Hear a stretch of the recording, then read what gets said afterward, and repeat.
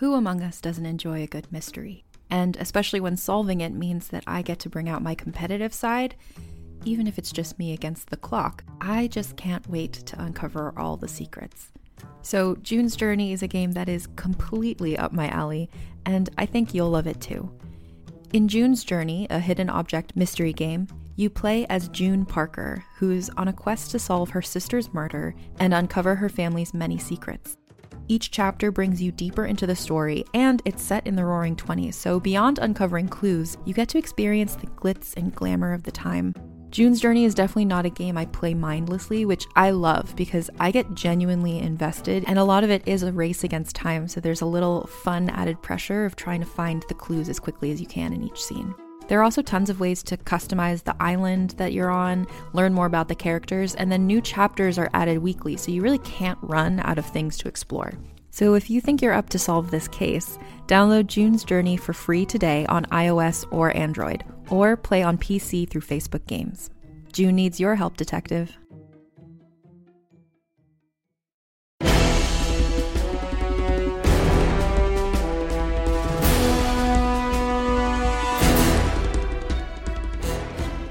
Heart of the Ronin, Volume 1 of the Ronin Trilogy.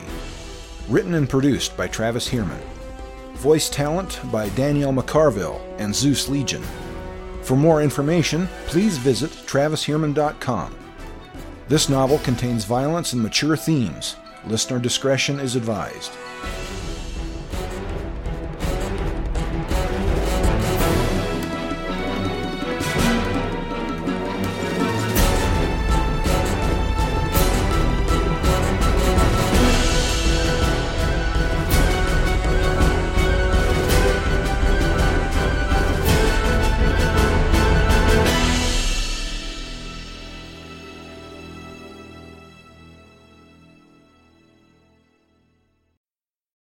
Chapter 18. I sit at my desk. What can I write to you? Sick with love, I long to see you in the flesh. I can write only, I love you, I love you, I love you. Love cuts through my heart and tears my vitals. Spasms of longing suffocate me and will not stop. The Love Poems of Marechiko. Kenichi sat alone in a small room, a single lamp casting huge shadows on the latticed rice paper walls. The people of the household muttered and shuffled around him with fleeting shadows on the walls. Captain Sakamoto had ushered him in here and told him to wait. Someone would come for him soon enough. Akao had disappeared into the village to search for food. All the armed men and throngs of people around the manor house made him uneasy. When they parted, Akao gave him a long, mournful look. Beware, Kenichi. Danger, waiting here. Kenichi's belly swirled with unexpected misgivings. He did not like leaving his friend alone in a town full of strangers. A great commotion erupted at the return of the Lord's daughter. The house servants rushed out and gathered up Kazuko and Hatsumi and bundled them into the house almost before he could blink, and the uproar receded like a storm into the depths of the house. The manor house was a beautiful structure, tall and stately, its white plaster walls reaching up 3 stories to grasp the rays of the dying sunlight, the flaring, tiled roofs bathed in a deep crimson, built into the slope of a small mountain above the valley floor. A single narrow road led up the mountainside. There was no palisade or other fortification to protect against attack. The manor was a complex of buildings, with stables and barracks and servants' quarters that were camouflaged by the rocky, forested slope. From this vantage point, the entire valley spread out below him, disappearing in the hazy blue distance, the patchwork of green darkening with the coming of night, the falling sun raising the shadows on the mountainsides. Captain Sakamoto had led Kenichi into the house and placed him in an empty room near the entrance where guests customarily waited.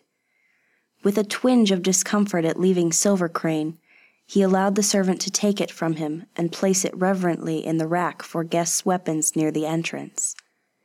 The servant also took his bow and pack, leaving him feeling naked and vulnerable. As he sat in the empty silence, he wished for his flute, but it was in his pack. Music fluttered in his chest like a nightingale, yearning for release upon the spirits of the air. He imagined Kazuko speaking with her father. Kenichi knew that she would speak well of him, and he hoped with all his being that Lord Nishimuta would heed her words.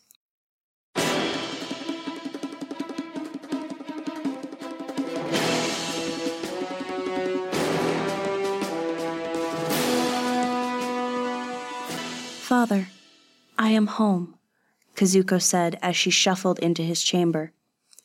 Lord Nishimuta no Jiro looked up from the scrolls on his desk, and his dark eyes widened with pleasure.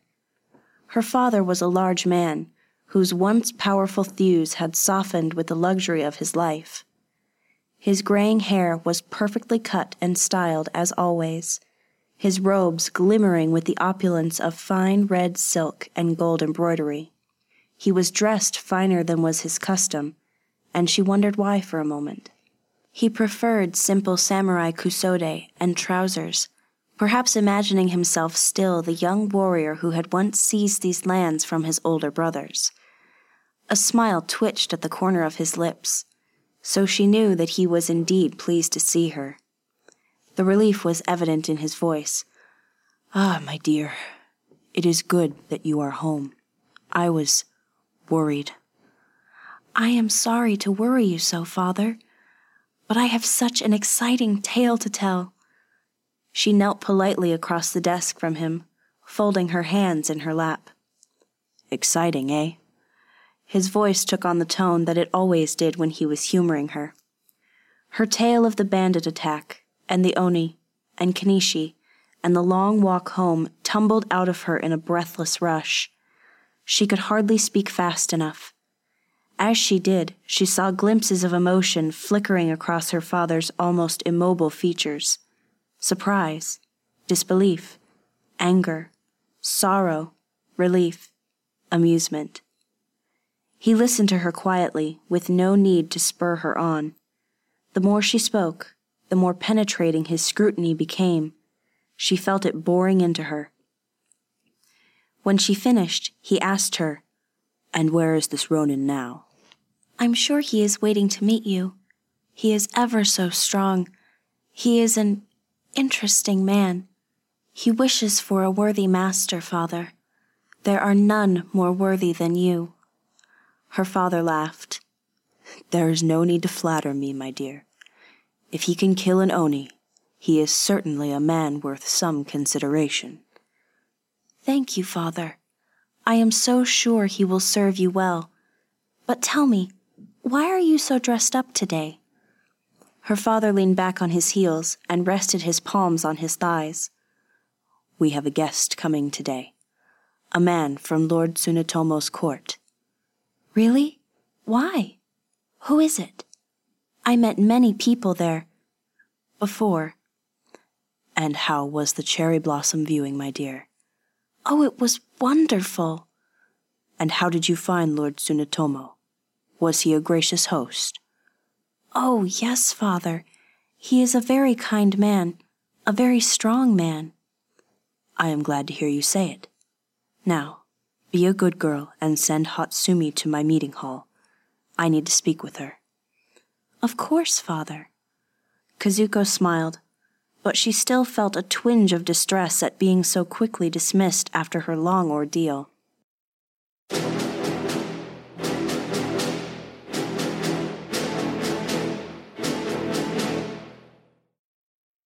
Lord Nishimuta sat on the dais in his meeting hall. His deep-set dark eyes gazed down on Hatsumi with an inscrutable glitter. She swallowed hard, feeling a sick blackness swirling in her belly like tar. She clenched her hands in her lap to keep them from shaking and shifted uncomfortably at the sharp ache in her nether region. "So, Hatsumi, what do you wish to speak to me about?" His broad mouth bore a concerned expression. What was so important that could not wait? Hatsumi prostrated herself. Thank you for allowing me to speak, my lord. As she straightened into a sitting position, she allowed a bit of worry to slip into her voice. It is about Kazuko. Lord Nishimuta's face lit up at the mention of his daughter, then darkened again as he said, What is it? She is fine, is she not? She has spoken to you about the Ronin, yes? Yes, she has. I am going to speak to him later this evening. Hatsumi took a deep breath. My lord, I wish to give you another view of this man before you speak to him yourself. Go on, then. My lord, the Ronin is a strong man, tough, and a skilled warrior. That must be true for him to have defeated the Oni. A chill skittered down Hatsumi's spine. Dim flashes of memory sent all other thoughts spinning into oblivion. The blunt explosions of pain as the creature's fists pummeled her into the bushes, something tearing at her clothing, either branches or claws. The creature's obscene laughter. The tremendous weight upon her, crushing her into the carpet of dead leaves like the weight of a downed bullock. The splitting, stabbing agony as its huge, blunt organ tore into her womb. The hideous, horned face and feral yellow eyes only inches from hers. Foul spittle dripping into her mouth. Vile breath in her face, suffocating her. The final, merciful blackness. Lord Nishimuta's voice jerked her awareness back to the moment. Isn't that true, Hatsumi? The tone of his voice made her wonder how long she had drifted away. He was not a man who allowed underlings to waste his time. She said, Yes, that's true, my lord. But, my lord, he is a Ronin. He has no family. A Ronin by unfortunate circumstance of birth, not by choice or failure. I don't believe that to be an unfavorable mark against a man. There are many great warriors who came from humble beginnings. My lord, he is not merely a penniless Ronin, but an uncouth ruffian. Have you seen him? No. My lord, I cannot imagine anyone with worse manners and bearing. His manners are worse than a peasant's. Lord Nishimuta grunted. Another unfortunate circumstance of his upbringing. No fault of his own. Besides, with time, he could learn what manners he needs. My lord, he is a mean, cruel man. He almost killed a diseased beggar. He didn't like the beggar's smell. What of that? Killing one of the unclean is no crime. Doubtless, this beggar frightened my daughter. She mentioned this beggar. His actions must have been in her defense. This shows great loyalty and proper vigilance, unusual in a man with no proper education. My lord, we do not know the truth about his upbringing. Did Kazuko speak of that? No, she didn't. He told us a tale of how he was raised. I don't believe it, because it makes him either a liar or a madman. Lord Nishimuta's eyes narrowed. My lord, he claims to have been raised by a Tengu. His eyes widened. A Tengu? His words tumbled into a brief chuckle. That would be quite a tale indeed. My lord, no one that I know has ever seen a Tengu, nor have I ever heard of anyone seeing one. They are creatures from stories. Lord Nishimuta laughed again. Ah, Hatsumi, I have never seen my ancestors either, but that doesn't mean they don't exist. I have never seen a Kappa, or an Oni, or the Buddha himself, but that doesn't mean they don't exist. Evidence of their presence is all around us, but we cannot see them. Perhaps his tale is true. Perhaps it is just a tale. Telling a tale doesn't make him a madman. I will size him up when I speak to him. His tone indicated this conversation was nearly over. Hatsumi took another deep breath. My lord, there is one other thing you must know. She paused for a moment, gathering her courage. If Kazuko ever found out she had spoken of this, the girl would never forgive her. She lowered her voice almost to a whisper. "He is in love with your daughter." She glanced at Lord Nishimuta's face. His left eyelid began to twitch, and the pleasant mood disappeared from his face like the blue sky behind a gathering typhoon. But somehow, surprise was not present. His voice hardened along with his face. "Have they been alone together?" "No, my lord, never. Nevertheless, my lord, if I may be so bold, she reads too many pillow books. She is not as worldly as you and I.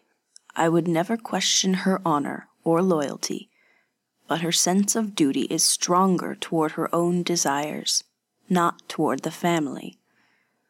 May I be forgiven for saying so, but Kazuko is in love with the Ronin too. My lord, from her own lips she confided in me her feelings for him." "Enough!" Hatsumi prostrated herself again, quivering.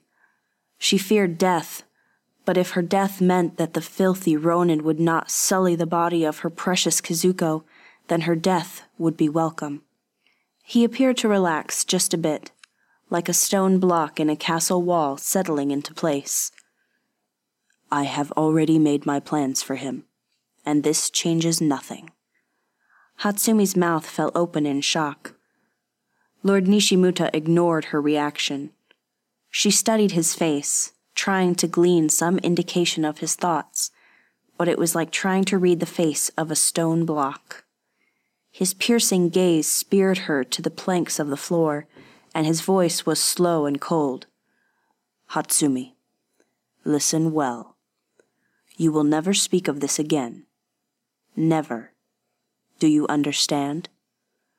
She gulped and bowed. "Understood."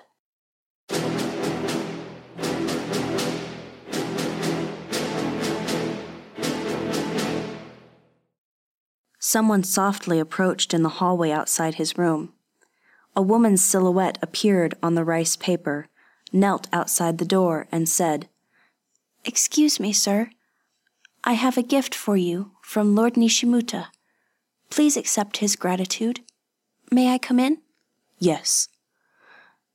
The door slid open, and the servant woman bowed to him, lifting forward a bundle wrapped in bright blue cloth, tied with a yellow string.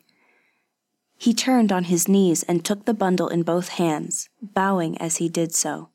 He said, "Please, send your master my sincere thanks."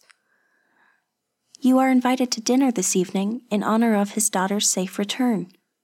Dinner is in 1 hour. Do you desire a bath?" "A bath would be good." "Then may I take you there?" "Please."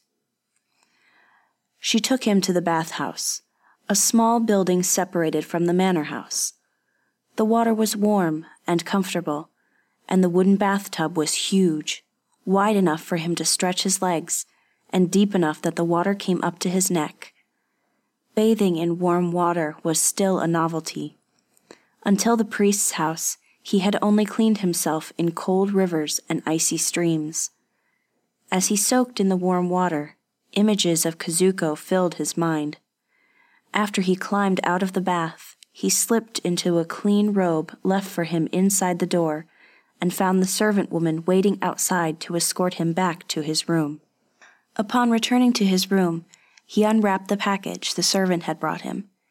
Inside, he found crisp black trousers, a long black sash, and a deep blue robe made of fine, soft silk. He gasped at the richness of this garment. He would look like a proper gentleman wearing these clothes. Another shiver of excitement rippled through him.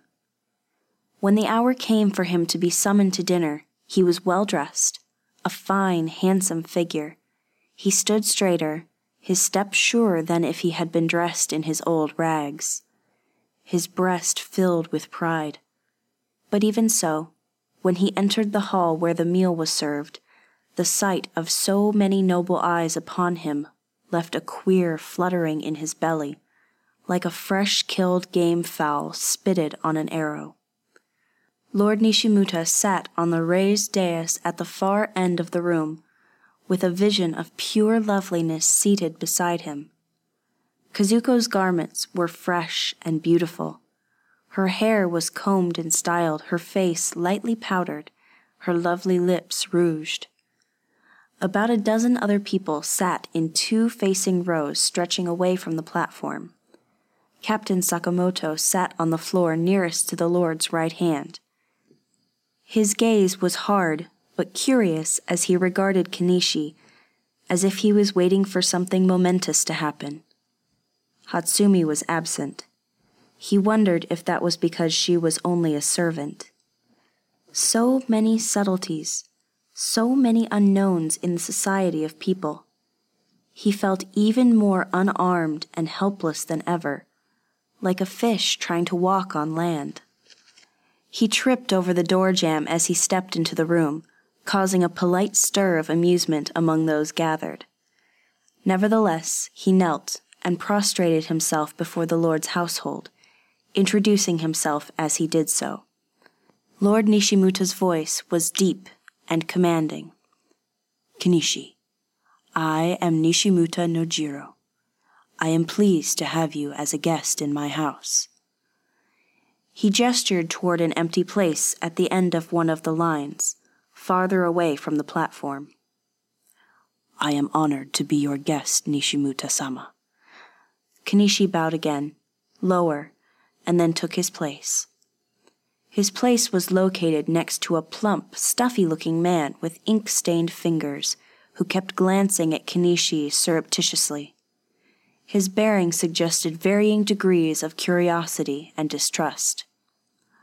Honored guests, Lord Nishimuta said. This is the man who saved my daughter's life, rescuing her from the clutches of a terrible Oni and his criminal cohorts.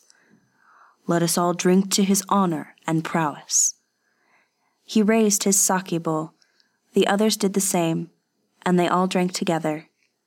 Kenichi's ears burned again, and he squirmed. He did not like being on display. Lord Nishimuta continued, We have another most honorable guest tonight. He gestured toward the waspish man, thin, bookish, and sour-looking, who sat opposite Captain Sakamoto. The thin man bowed in return. Kenichi could hardly see this other visitor from where he sat because of several people interposing. This is Otomo no Yasutoki, Chamberlain to Lord Otomo no Tsunetomo. Yasutoki said, It is the greatest honor to be a guest in the house of Lord Nishimuta. May this be the first of many cordial meetings between our 2 houses. The servants brought trays of food to the guests.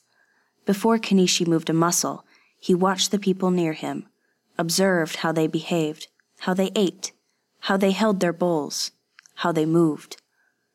The effort at controlling his perpetual hunger in the face of so much food was difficult. No one laughed at him, or looked at him with scorn or derision, so he considered that he must have succeeded in his efforts to appear respectable. Throughout dinner, Kenichi stole surreptitious glances at Kazuko. Once he caught her eye, and he smiled at her. She quickly suppressed her own smile in return, but could not hide the faint blush in her cheeks. The warmth of affection in his belly stirred, the promise of a shared secret. When the meal was over, he was certain that he had never eaten so well in his entire life. His belly was full, and his head was swimming from the potent sake. Kenichi, Lord Nishimuta called, you have been remarkably silent for an honored guest. Please, regale us all with the tale of how you slew the Oni. Kenichi nearly wilted. My lord, I'm not a storyteller. There's not much to tell.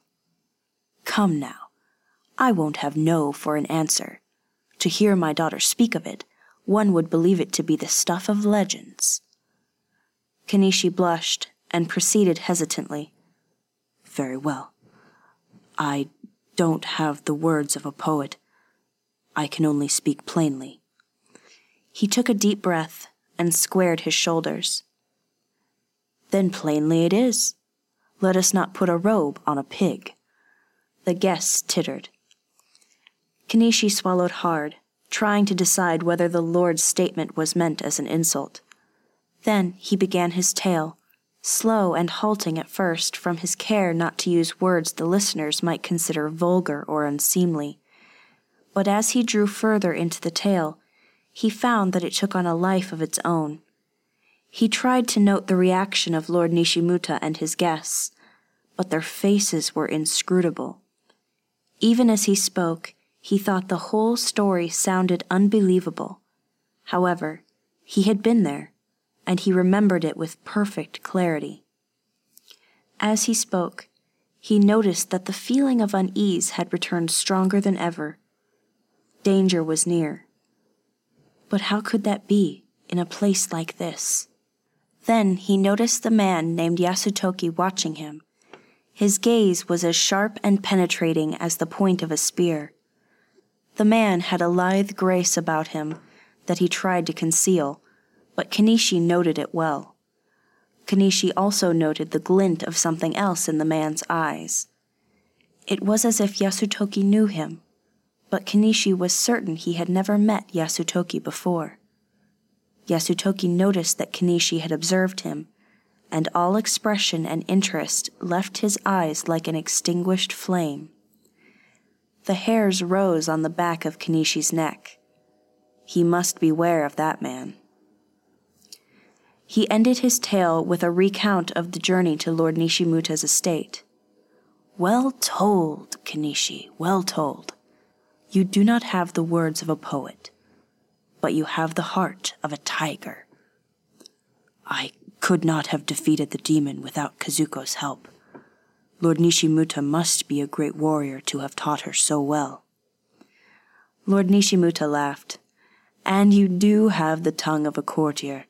Yes, my daughter is quite skilled with the naginata. It is a traditional weapon in my family, and alas, I lack the sons to teach it to. Thank you for the tale, Kenishi. I now have a tale of my own, an announcement to be precise."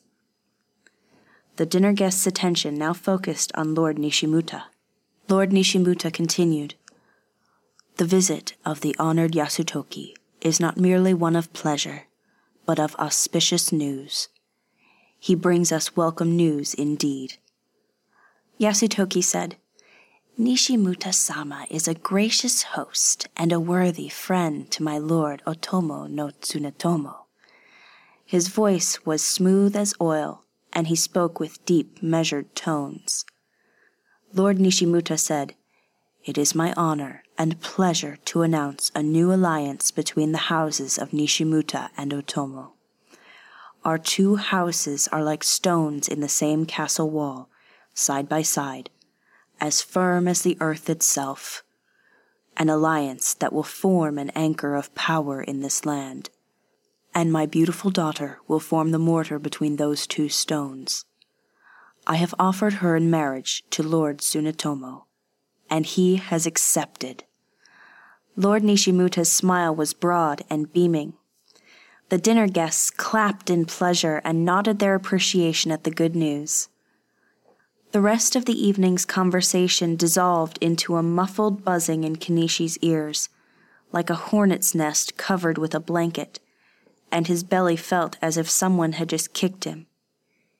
He could not help staring at Lord Nishimuta. The older man's dark eyes flicked toward Kenishi just for an instant, and in that instant, Kenishi read the full knowledge of Lord Nishimuta's words. The Lord's eyes were not spiteful or vicious, but they were resolved. A poor, masterless Ronin warrior would never have his daughter, not even for an instant. The idea was ludicrous. Kenishi noticed that his hands quivered in his lap like wind-blown grass. The dinner guests expressed their congratulations to Lord Nishimuta, while Kazuko sat as silent as stone beside him. Her gaze was fixed and unmoving on the floor in front of her, and she looked pale. Sake bowls were raised and drained to celebrate Lord Nishimuta's good fortune. Kinishi's mind raced and his heart thundered. Why did she not say anything? Why did she not protest? But he already knew the answer. She did not dare. The quivering in his belly began to congeal into a gobbet of molten lead. He wanted to leap to his feet and run, to flee this castle, this betrayal, and never look back. But he could not. Insulting Lord Nishimuta with unseemly behavior might cost Kenishi his life. So he just sat quietly, trying to breathe, struggling not to explode like a toad hit with a hammer. Mercifully, dinner was over soon after that, and Kenishi retired to his room. He felt numb, as if he had just been beaten by 100 clubs. He wondered if he would be angry in the future, because he had a vague feeling that he should be. The logic of it all was clear, even in the fog of his shock and dismay. Kazuko would never be his. Never. She belonged to another. How could she let him fall in love with her when she was already promised to another? But at the same time, he knew that their love had been impossible from the beginning. And perhaps he was angry with himself for ever allowing such feelings for her. Part of him raged with anger and hurt, and part of him spoke with a calm inner voice, saying that it could never have been any other way. He shoved these flashes, these stabs of emotion aside, and settled himself again into the cold, logical numbness. Lord Nishimuta's gifts and compliments had been nothing more than a show, a way to thank publicly the poor, penniless, masterless beggar, while doing nothing of substance, and making certain any complications to Kazuko's betrothal were removed. Then, with crystal clarity, he realized that his life was in danger. Lord Nishimuta, or one of his retainers, might well decide to remove him more permanently. He had to get away. He began gathering his things for departure. He looked up as one of the sliding doors wished aside, revealing Captain Sakamoto standing above him. "Come with me." Captain Sakamoto's tone was carefully neutral. A sliver of ice pierced Kenishi's breast. Death was near, and he welcomed it. Kenishi stood, picking up his things, saying nothing, and instinctively began to measure Sakamoto's stance and carriage. Sakamoto led him back to the foyer of the manor house. Kenishi's heart beat like a smith's hammer against his breastbone, seeming to choke off his air. Sakamoto picked up Kenishi's traveling pack and thrust it toward him. Kenishi took it. The sliver of ice in his breast became a chunk of iceberg, crushing his ribs from within. Sakamoto then took Silver Crane from the rack, but did not hand it over. More than anything now, he wanted Silver Crane in his hand. He needed its strength. In the course of an hour, his life had become nothing more than a hollow shell. Kenishi's spirit reached out for his weapon, yearning for it in his hand, and he felt something strange, unexpected, yet familiar. The blade returned his call, like a distant voice across a chasm. Sakamoto gestured toward the open door. Kenishi's jaw locked shut, and his clenched fists could have ground a sapling to splinters. He stepped outside, and Sakamoto followed 2 steps behind. With each step down into the lamplit courtyard, Kenishi's stomach grew colder and heavier. Sakamoto stopped, and Kenishi turned, bathed in the lamplight from the house. Sakamoto held out Kenishi's sword. With the light behind Sakamoto, Kenishi could hardly see his face, but the man's voice was dead. Kenishi reached out, took his weapon, and slid it through his fine new sash. His clenched teeth would barely let him speak. "I saved his daughter's life." that is worth nothing?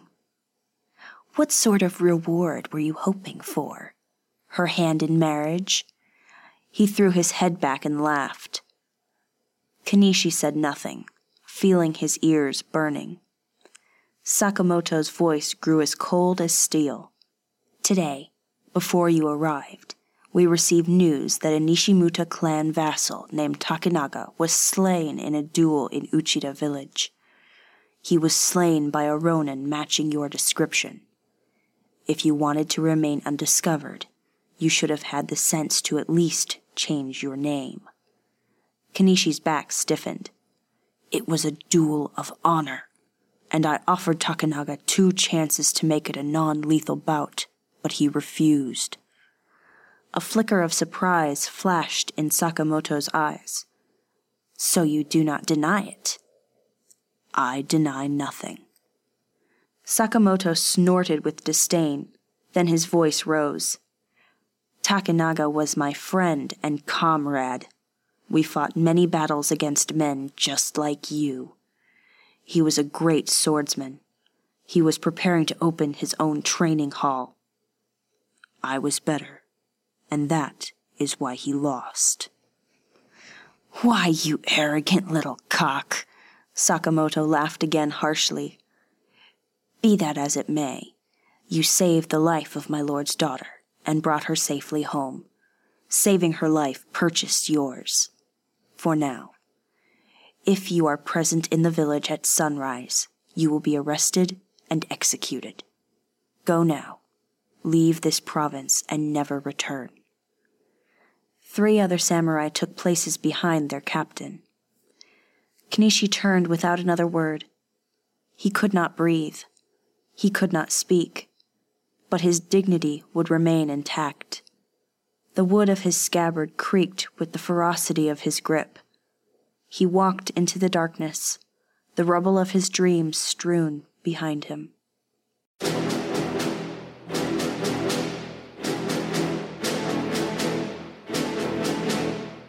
A silent shadow shifted imperceptibly in the blackness between a storehouse and a stable. The shadow watched Sakamoto hand over the sword to the ronin. Yasutoki was amused to see that the ronin was close to exploding. Ah, the furious emotions of youth and their obsessions with love. So predictable, so easy to manipulate. The sword glinted with silver in the lamplight as the ronin clasped it. Then Yasutoki's eyes fixed on the weapon. Something familiar about that sword. Silver cranes on the hilt, mother-of-pearl cranes on the scabbard. He stifled a gasp of surprise. How could it be? How was it possible? Yasutoki watched the ronin go and silently cursed that he could not follow. Even though he had retired to his room for the evening, an extended absence might be missed. He had to get back inside soon. How had a weapon like Silver Crane fallen into the hands of a young ronin like this one? How had it ventured so far? Did the ronin have any idea how many men would kill to have that sword in their possession? Did he know of the powers it was said to possess? How could he? For all of the ronin's formidable prowess, he was little more than an ignorant bumpkin. Now he had even more reason to seek this ronin. Recovering a weapon like Silver Crane, one that had been lost to the world for so long. A swirl of fresh greed and ambition formed in his belly, and he smiled. No, a ronin like this could not be allowed to despoil such a weapon. It must be returned to the hands of a true noble, a noble of the proper clan. He cursed again as the ronin disappeared into the darkness. He would find him. There was no question. It was only a matter of time.